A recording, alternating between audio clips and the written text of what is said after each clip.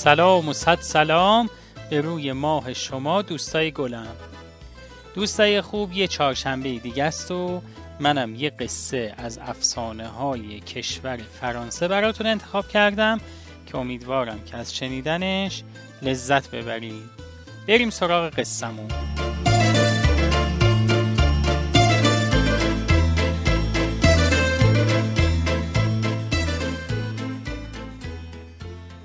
کوچولو پسر سرخپوستی بود که همیشه آرزو میکرد تا یه شکارچی بزرگ باشه.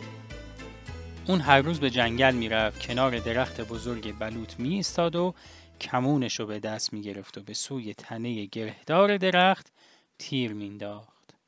اما تنها تعداد کمی از تیراش به هدف میخورد. با این وجود کوچولو ناامید نمیشد و اونقدر تمرین میکرد که انگشتاش بی‌حس میشدن و پاهاش درد میگرفت. اون روز هم یکی از همون روزا بود. کوچولو که خیلی خسته شده بود تصمیم گرفت تا کمی تو جنگل گردش کنه و شاید یه خرگوشی شکار بکنه.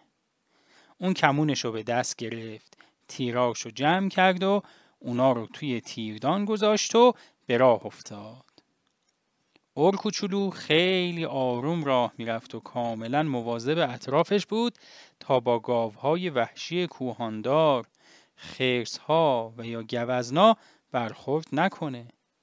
گاهی هم گوشش رو روی زمین میچسبوند تا مطمئن بشه که گله‌ای از گاوهای وحشی تو اطرافش نیستن و خطری اونو تهدید نمیکنه و دوباره به راهش ادامه میداد. کوچولو سنجابا رو میدید که لابلای شاخه‌های درخت‌ها به این طرف و اون طرف میرن و خرگوش‌های زیبایی که با دیدن اون پا به فرار میذاشتن، یا موشای صحرایی که لابلای خس و خاشاک حرکت میکردن. تا اینکه ناگهان کوچولو خرگوش زیبایی رو دید که توی چند قدمی اون کنار درختی روی دو پای عقبیش نشسته بود و به اون نگاه میکرد. بلا فاصله زانو زد، به آرومی کمونش رو به دست گرفت و تیرش رو داخل اون گذاشت و خرگوش کوچولو رو هدف گرفت. اما تا خواست تیر رو رها کنه، خرگوش کوچولو دوید و خودش رو لابلای گیاهای جنگلی پنهون کرد.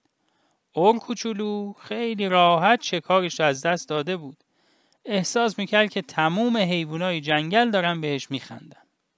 از جا بلند شد و تصمیم گرفت که این بار دقت بیشتری بکنه و با یه شکار خوب به خونه برگرده. بله بچه ها، کوچولو از وسط جنگل گذشت و به کنار رودخونه وحشی و پر آب جنگل رسید. اطراف رودخونه پر از تنه های پوسیده و شاخ و برگای درختها بود.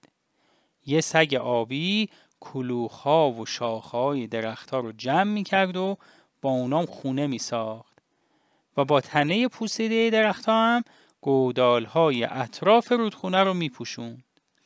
کوچولو لبخندی زد و با خودش فکر کرد یه سگ آبی، چه شکار خوبی. حالا میتونم اونو شکار کنم و برای مادرم ببرم تا یه کلاه زیبا و یه تیردان محکم از پوستش برای من بدوزه. دوباره زانو زد و تیرش رو داخل کمونش گذاشت و با دقت سگ آبی و نشونه رفت. اما ناگهان چشمش به یه سگ آبی بزرگتر افتاد که تنه یه درخت رو چسبیده بود و اونو در خلاف جهت جریان آب هل میداد. چشمای سگ آبی بزرگ می درخشید و تمام عضلات کمرش حرکت می کرد. کوچولو تا اون موقع همچین سگ آبی بزرگی ندیده بود. ذوق زده منتظر نشست تا سگ آبی بزرگ درست جلوی تیر اون قرار بگیره. اما در همین لحظه عقاب بزرگی به سگ آبی حمله ور شد و حیوان بیچاره که خیلی ترسیده بود دور خودش میچرخید و نمیدونست که چی کار بکنه. عقاب که نتونسته بود سگ آبی رو شکار کنه دوباره به آسمون برگشت و این بار با دقت بیشتری به سگ آبی بزرگ حمله ور شد. اور کوچولو که خیلی از دست عقاب عصبانی شده بود، به سرعت به طرف رودخونه دوید و با کمانش به آب زد و فریاد کشید: برو عقاب بدجنس، از اینجا برو، این سگ آبی مال منه، خودم میخوام شکارش کنم، تو حق نداری اونو از من بگیری. اور کوچولو داد میکشید و کمانشو به آب میزد. عقاب دوباره چرخی زد و به آسمون برگشت. سگ آبی هم از فرصت استفاده کرد و توی آب پرید و خودشو پنهون کرد. آب رودخونه همچنان متلاطم بود. اور کوچولو ایستاده بود و به آب نگاه میکرد. با چشماش دنبال سگ آبی بزرگ میگشت. اما هیچ خبری از اون نبود. اور کوچولو حالا دیگه کلاه و تیردانی از پوست سگ آبی نمیخواست. از اینکه تونسته بود سگ آبی بزرگ رو از دست عقاب نجات بده احساس خوشحالی میکرد. اور کوچولو تیر و کمونش رو برداشت و به طرف خونه به راه افتاد. اون احساس میکرد که تمام حیوانای جنگل خوشحال هستند و از اون به خاطر کار خوبی که کرده بود تشکر میکنند.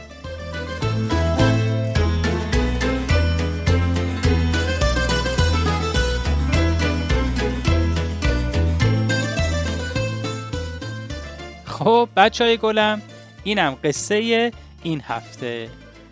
قصه رو دوست داشتین؟